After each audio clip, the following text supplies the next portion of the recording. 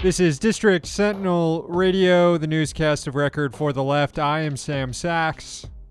I'm Sam Knight. We're broadcasting out of Washington, D.C. Check out the website, districtsentinel.com. It's Wednesday, which means it's time for Chip Chat, where we're joined by journalist Chip Gibbons. Hey, Chip. Hello. Hello. Do you remember? You guys remember that Seinfeld episode where Jerry's obsessed with saying hello? Remember that Seinfeld episode?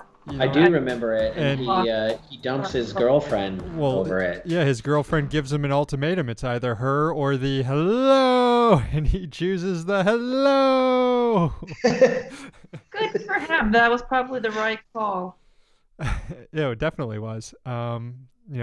Anybody who loves you will let you say corny stuff like hello. All right, enough of that. Lots of coup stuff in the news. Coup talk in the news. First, some good coup news. Evo Morales has returned to Bolivia. Of course, as we mentioned on a newscast earlier this week, the New York Times reported on Evo's return to Bolivia by saying that Morales returned to the country on Monday, a year after his failed attempt to keep power tore the nation apart and sent him into exile. That is certainly one way to describe running in an election, winning the election, and being removed by the military. I mean, I suppose running for re-election and being deposed is in fact a failed attempt to keep power. Not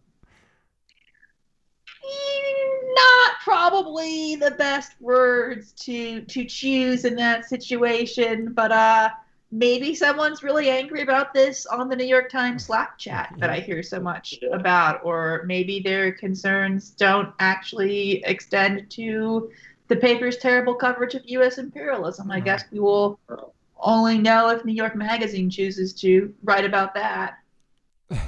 Well, Chip, I noticed you commented on the events playing out right now in the United States, where we have the Trump campaign contesting the election results, launching numerous lawsuits, unrolling a media operation around it, top Republicans getting behind it, challenging those results.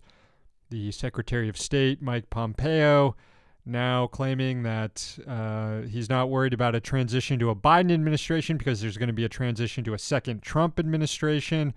You tried to connect these events happening in the U.S. to how the U.S. normally carries out business in foreign countries when it's involved in doing coups. You want to elaborate on that? Sure. So what I pointed out was that the situation we see in the U.S., that all of the media is, even Fox News, except for the pundits, are fairly united in being sort of a undemocratic tyrannical power grab, is fairly similar to what all of the media went along with in Bolivia. We saw a quick count of results in Bolivia that showed with much of the results in Morales getting a plurality of the vote, Evo Morales getting a plurality of the vote, but not enough to overcome a runoff. After the full results came in, the remaining areas were rural areas where Morales was very popular. He was then over the threshold for a runoff, which is what the polls had shown would happen. But the OAS and all these people were like, oh, how did that happen? This must be fraud. And then the military removed him. They didn't allow him to serve out the remainder of his term. They didn't even allow him to stand another election. He had to flee for asylum in Argentina. And that's pretty much the situation in like Pennsylvania, where like the early results were from Trump areas. Everyone knew the early results were from Trump areas and would show Trump winning, or were same day voting where Trump was more likely to do better than in like mail-in voting in like Philadelphia. And, you know, even though we all knew that was going to happen, I was so panicking on Tuesday night. And then they come back with sort of the same claim. How could the results have changed this much? How could it have flipped? I mean, the inverse is true. How then could Florida, Texas, and Ohio flip from Biden to Trump? Same phenomena. They just counted the mail-in votes before the same-day votes. But Trump doesn't seem puzzled by those flippings for some reason. And it very much mirrors what happened in Bolivia. The only difference was that the New York Times went along with what happened in Bolivia. Whereas here in this country, most of the media is pretty united in the idea that Trump is engaged in some sort of unprecedented act of tyranny. Will they apply that standard to Marco Rubio, Mitch McConnell, Ted Cruz, and pretty much the entire Republican Senate that is going along with it? Probably not, since they have, John Kasich and people like that on telling Biden he needs to find common ground with the Republicans who are trying to stage a coup and calling his election sort of illegitimate. But it isn't surprising. I mean, it is sort of notable, not just with Bolivia, but with, Mike Pompeo is Secretary of State and has been involved in trying to topple the government of Venezuela. Mike Pompeo was head of the CIA, an agency that is quite frankly best known for toppling governments. They're certainly not known for intelligence, which they have very little of.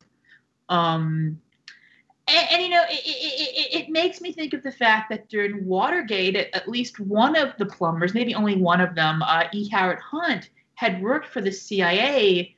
But, even more significant to me, what was going on with Watergate, the quote-unquote black bag jobs, the quote-unquote illegal wiretaps, those were all tactics that the FBI had used under both administrations against communists, against Black Panther Party, and they always would cite sort of inherent executive authority.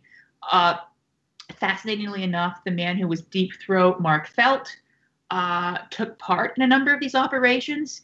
He is one of the only FBI agents ever charged with violating someone's civil rights. I believe was for a black bag job against someone who was thought to know someone from the Weather Underground. And Nixon actually testifies in his defense at his trial that, these sorts of break-ins and wiretaps were just standard procedure. And there was, it was the norm within the FBI to claim that warrantless wiretapping, breaking into someone's house or business or office, those were all justified by quote unquote inherent executive authority. Nixon does it to the Democratic Party and Daniel Ellsberg, and that's a bridge too far. But I mean, we tolerate a lot of this behavior. And then when it comes, home, the FBI was home, but is done to a major Democratic candidate, we're quite shocked by it. And I'm not saying we shouldn't be shocked by it. I think the attempt to steal the election from Joseph Biden, not someone I terribly like, is really very shocking and really troubling. But I'm maybe we should be a little bit more discerning when Mike Pompeo tells us there's fraud in some Latin American country that we don't like. I mean, that's the funny thing about this is during his press conference on Tuesday, he is condemning Venezuela and Nicaragua for not holding free and fair elections. And then just minutes later, he's talking about the need to make sure that every legal vote is counted in the U.S. and that illegal votes are not counted, which assumes that the results that are in states like Pennsylvania, where 99% of votes have been counted, and Arizona and Michigan, that there are illegal votes that have been counted, that there are, quote, election irregularities, which is a term that you often see applied in places like Bolivia and Venezuela and elsewhere. But you don't hear Pompeo coming out and directly saying it, although it's all in between the lines. But I guess he can't say it because it would undermine everything he's said over the last few years. And here's a fun fact about Venezuela's elections. The U.S. is sanctioning the moderate members of the opposition. I don't mean moderate like moderate rebels in Syria. I mean like actual people who are opposed to Maduro but aren't like weird CIA-sponsored fascists. Like, the U.S. actually sanctions the moderate opposition in Venezuela because they want to participate in the elections, right? So if you are a right-winger in Venezuela, you hate the Bolivarian Revolution, you want to get rid of them, and you think you have a chance at beating them in an election, which maybe you do, maybe you don't, I don't know. The U.S. sanctions you for running in the election, which is sort of, mind-boggling if you think about it. But that is the world in which we live. And I do find it just sort of, I don't really know if this is going to be successful or not. I can't actually decide whether or not this is even intended to be successful or not, or just give the Republicans something to whine about for 4 years so they can once again pretend to be the victim, once again pretend to be aggrieved, and just sort of, pretend like they don't have to do anything with the Biden administration, which they weren't going to do either way. But this gives them like a fake mythology, and maybe Trump can emerge in 2024 and try to reclaim his stolen election or whatnot. But I don't know. I just hope we apply. I know we're not going to. I just hope we apply the same standards we're applying to Donald Trump to Marco Rubio. Well, do you see there being an unintended benefit of the country being this divided, in that maybe we will be less likely to entangle ourselves in foreign adventures and coups with the country not so united? I mean, the country has always been fairly united when you poll them about our overseas military adventures. They don't like them. That's true. And the political class has always been pretty united in that we need more of them. So the division on this one has always been like the entire American population, and then the U.S. Congress, the CIA, and the New York Times on the other side. I don't imagine there being. Well, I mean, I'm sure if Trump wanted to bomb Syria tomorrow, Fareed Zakar will come on and say this is the day that Trump became president after he lost being president, being a vote stealer. Yeah. I mean, there was at one point, and it was a different time period because it was after 9/11, but that invading Iraq and attacking Iraq was a popular position. And during the Cold War, it was, our intervention in Vietnam was relatively popular. So I don't know. I mean, maybe with so much mutual distrust. Sorry, what was that? The thing about Iraq, though, is that you have to go back and look at the polls and the run-up to the Iraq War. Many of them ask 3 questions. Do you not this language, but basically saying, do you unconditionally oppose invading Iraq? Do you support invading Iraq?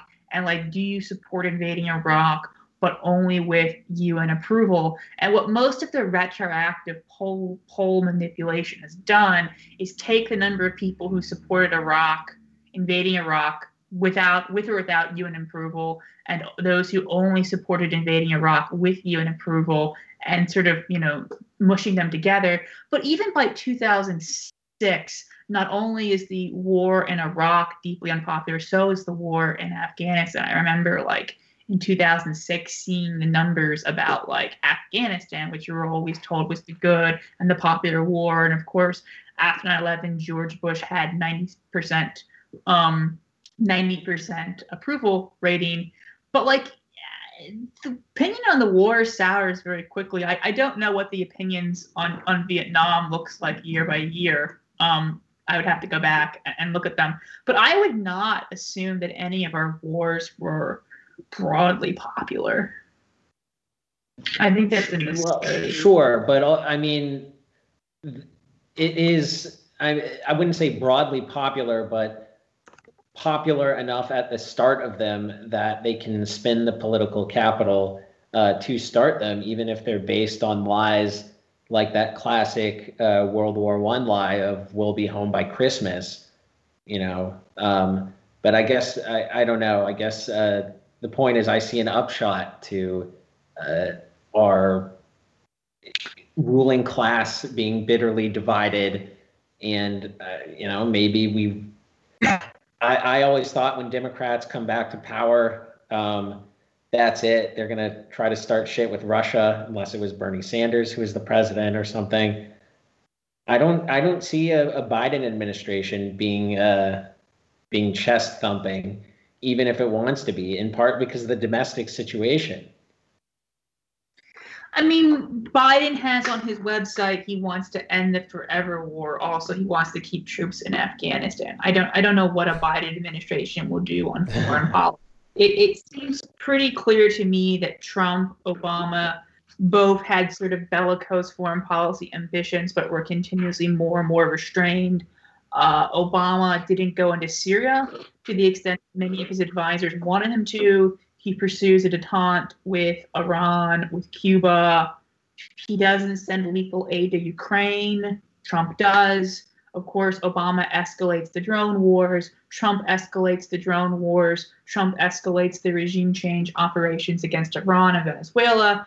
So I don't know. There is this sort of, I think, practical limitations on what U.S. foreign policy can and cannot do in this moment. I don't think anyone is going to sign off on like a ground invasion of Syria. Maybe they will. Maybe a year from now I will be like, whoops, that was a bad prediction. What do you think, Chip? What do you think? And this, you obviously aren't the spokesperson of the U.S. left or the socialist left in the U.S., but how should socialists sort of approach what's going on? And obviously the chances of this coup actually working are slim, but I can see a scenario in which they do work, in which the Supreme Court throws this all into chaos here.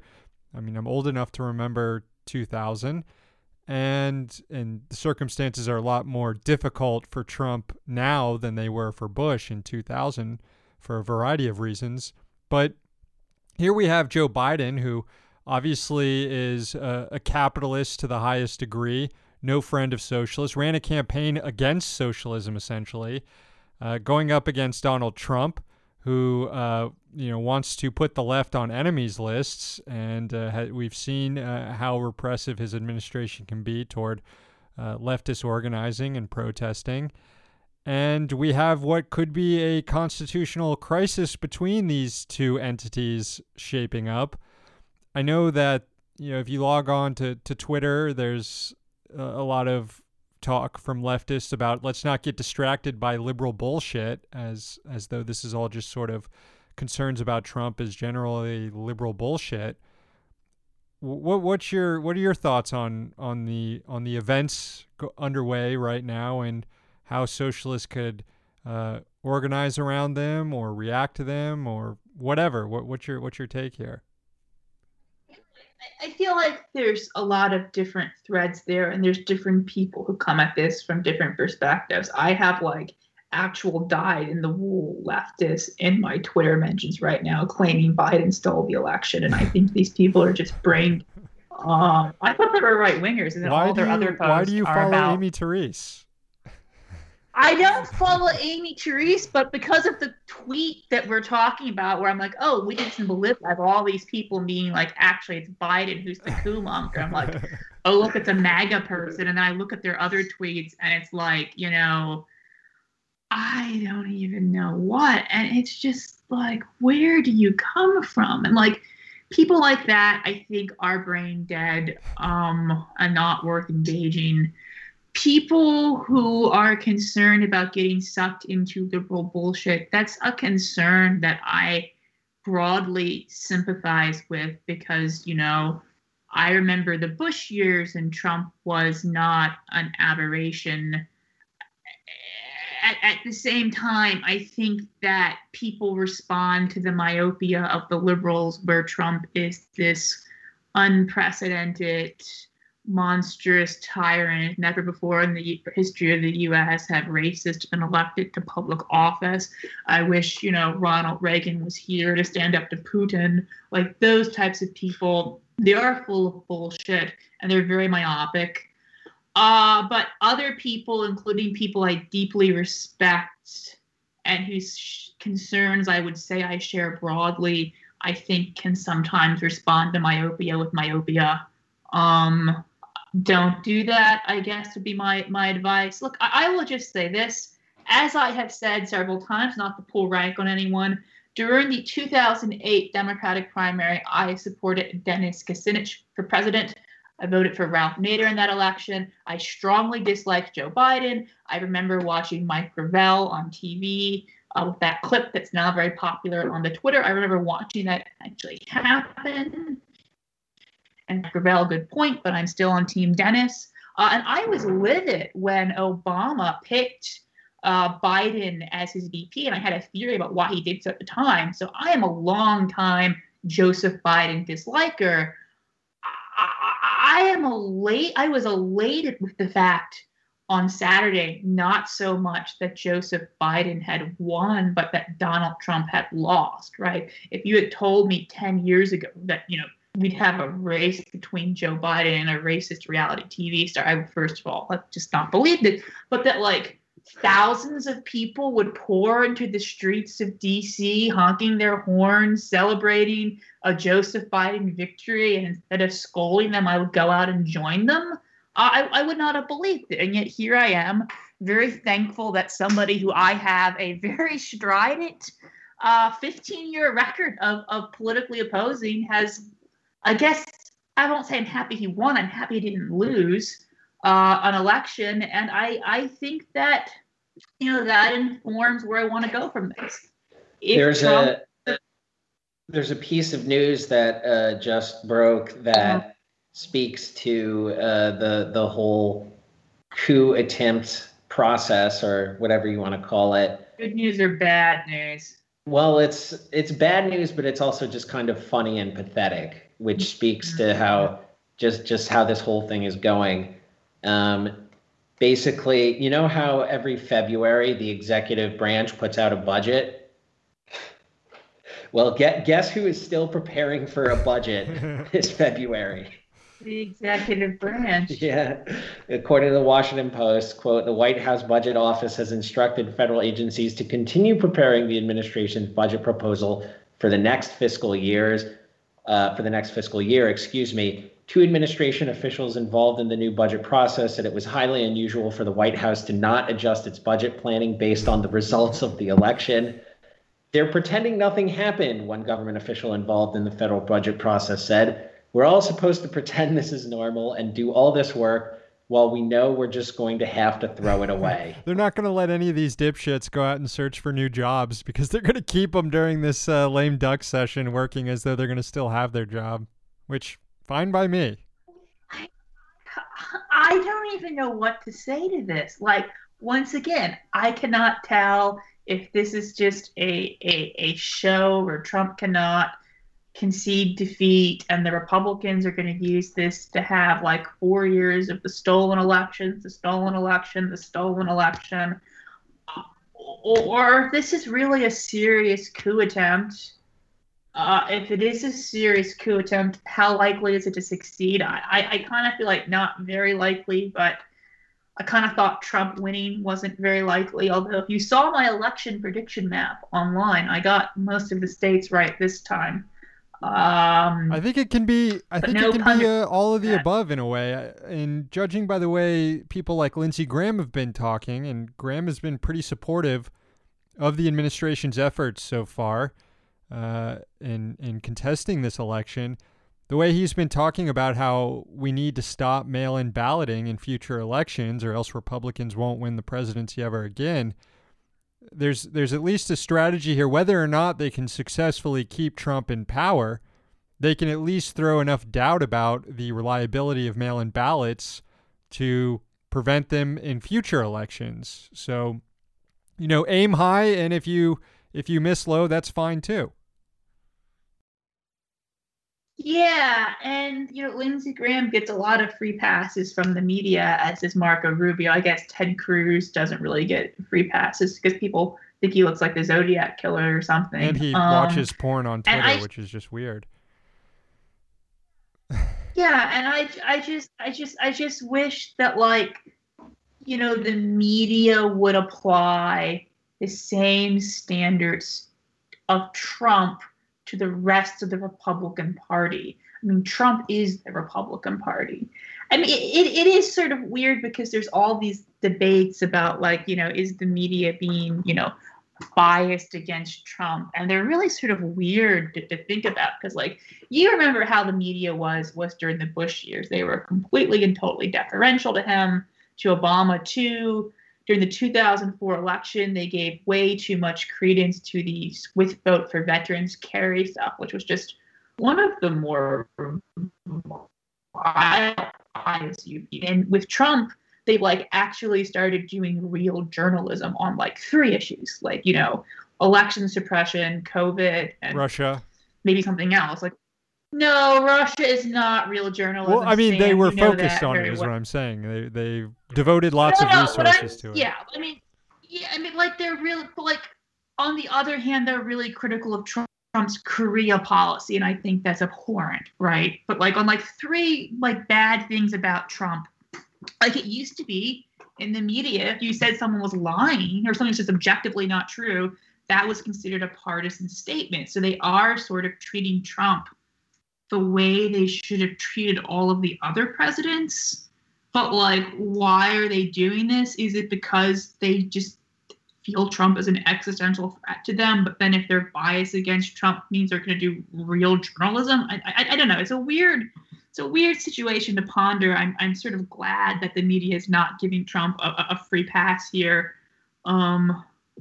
But when you hear things like, oh, if Joe Biden, the media is going to go back to having a normal relationship with the president, it's just like, great.